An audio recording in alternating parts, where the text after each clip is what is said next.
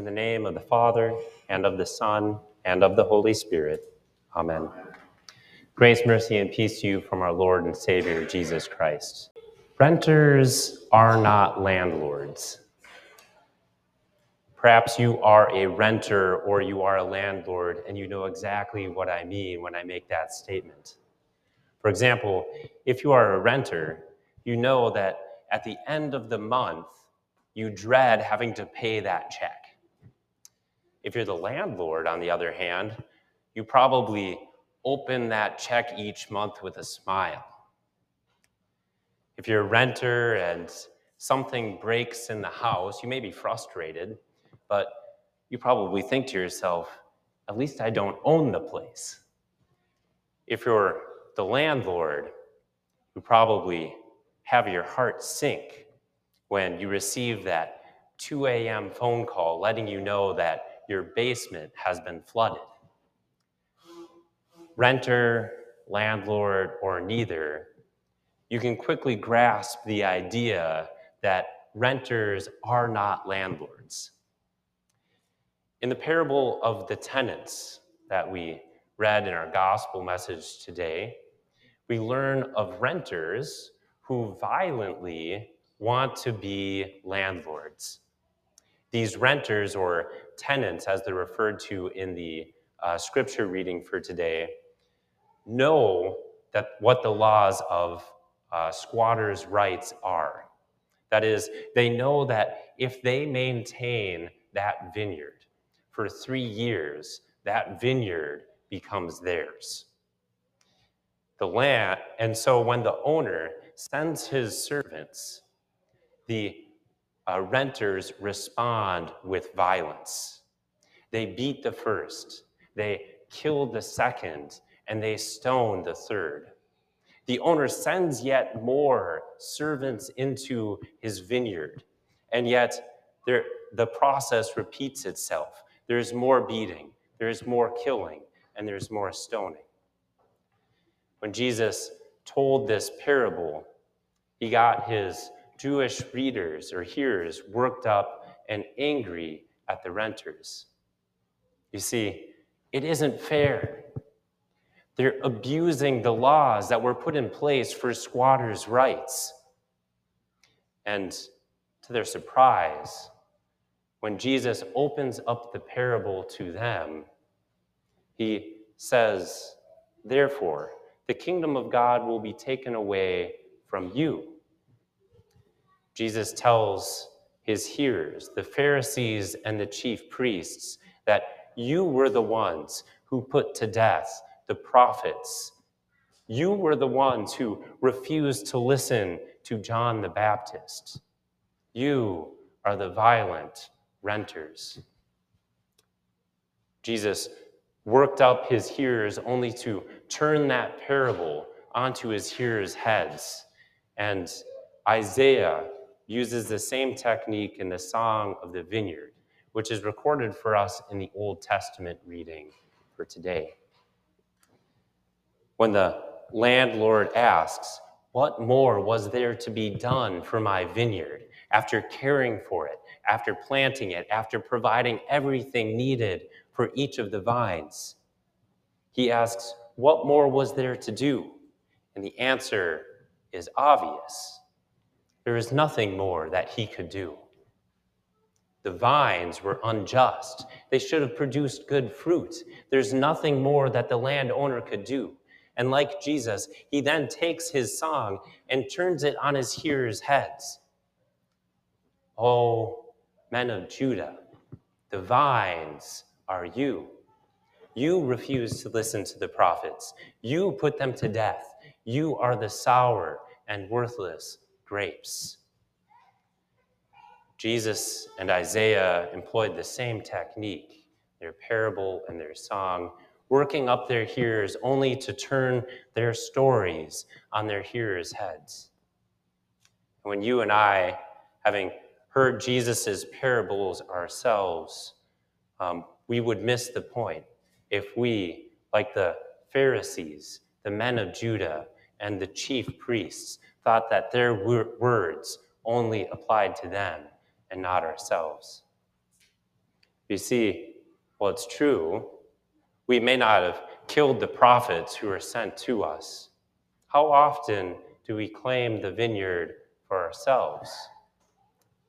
How often do we want to define the church under our own terms? Perhaps for us, it looks like our desire to transform the liturgy into what we deem right. Perhaps for us, it's conforming our theology to agree with what society says is right and just, to avoid any conflict. Perhaps for us, it's thinking that we get enough church at home and that we don't have to come in and receive Christ's body and blood or hear words from pastor or be a part of the community here in the church. You see, when we do each of these things, we are really taking the church, the vineyard, and we are trying to claim it for ourselves. We're trying to repossess it from the owner, the landlord. Israel, Judah, the Pharisees, the elders, you and I, we are the renters, and we have a desperate, could even say violent desire to be the owner of the vineyard, the church. So what will the owner do? In truth, he has every right to seek vengeance. See, there's a credible story that originated in 1980s. The king of Jordan at that time was Hussein bin Talal. He was the landlord of the country, and he was the king at a time of political unrest. The king was informed that on a particular evening, 75 Jordanian army officers were gathering in a nearby barracks, plotting the king's overthrow. These rebellious officers are paralleled to those renters in the parable that we talked about and read. Security officers who informed the king of their rebellious plot asked the king what they should do. You see, the king had it all. He knew where the rebels were. He knew what they were doing. All he had to do was give the order, and the rebels would be arrested and killed. He, like the landlord in the parable, had every right to seek vengeance. Having been informed of this subversive plot, the king called for a helicopter. He got into the helicopter with the pilot, and he flew to the flat-roofed barracks. He exited the helicopter, and when he did so, he told the pilot to stay in the helicopter.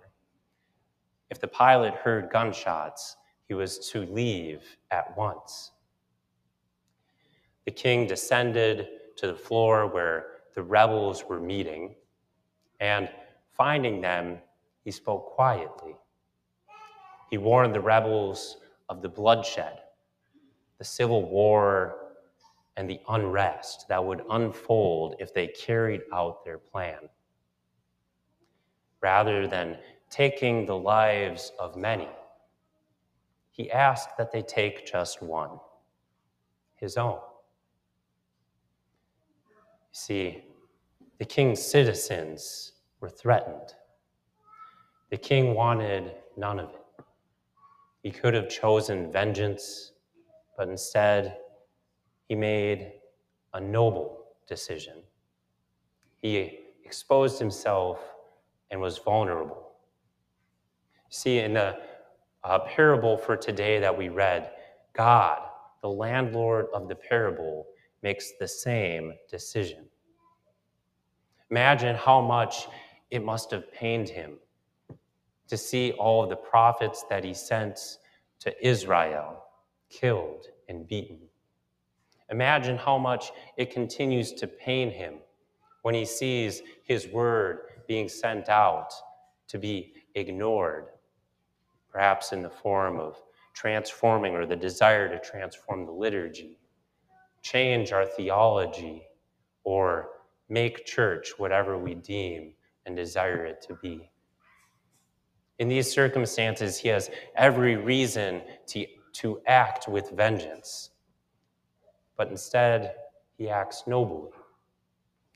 In verse 37, finally he sent his son to them, saying, "They will respect my son."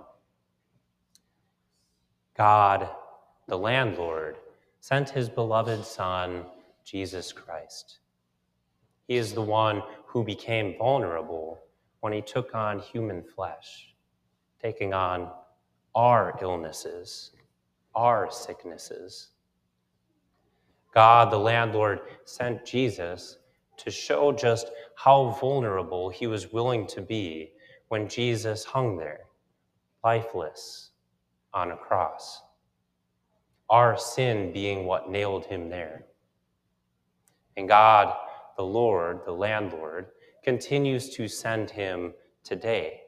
So amid all the dishonor that we show in church, when we try to define church under our own terms, changing its theology, making the liturgy what we want, or choosing not to come to church at all, God has promised to give us his own presence. In our baptisms, we are called his children. He gives us his Holy Spirit in and through the working of his word. And he promises to be here bodily in the body and blood of Christ that we receive at the Lord's Supper. See, in each of these, he puts his name at stake by how, and it is put at stake in the way that we conduct our own lives. Amid our dishonor, our violent schemes, God acts nobly, and he makes himself vulnerable. He does this because he wants his tenants to be partakers in his harvest. He does this because he wants his servants, his renters, his tenants, to be partakers in his harvest. I cannot imagine what must have been going on in each of those rebels' minds when the king walked into the room. Here they were planning an overthrow of the military, and the very man that they saw dead just walks in. Well, this meeting went better than planned. And yet, after seeing the king's extreme act of honor, after hearing his deep care and concern for his own people, the king fanned into flame those rebels' dying sense of honor. Each of those rebels repented. One by one, they paid homage to the king and pledged their loyalty. In his display of vulnerability, the king won back his officers. The king wanted them to be partakers in his kingdom. And God, the landlord, seeks the same for each of you. He wants each of us to repent, to trust in the Son whom he sent, and to be partakers, enjoying the fruit of the vineyard. He wants us to receive his own kingdom. And in our baptism, we already are partakers. We were the ones who were brought into the kingdom and given all that is Jesus's own. As Scripture says, the Son gave his life as a ransom for many. It's a bit ironic if you think about it. To some extent, the renters were right. They thought that by killing the Son, they would receive the inheritance. It's ironic because it was by the death of the Son that God gives each of us his inheritance. It wasn't by squatters' rights, though.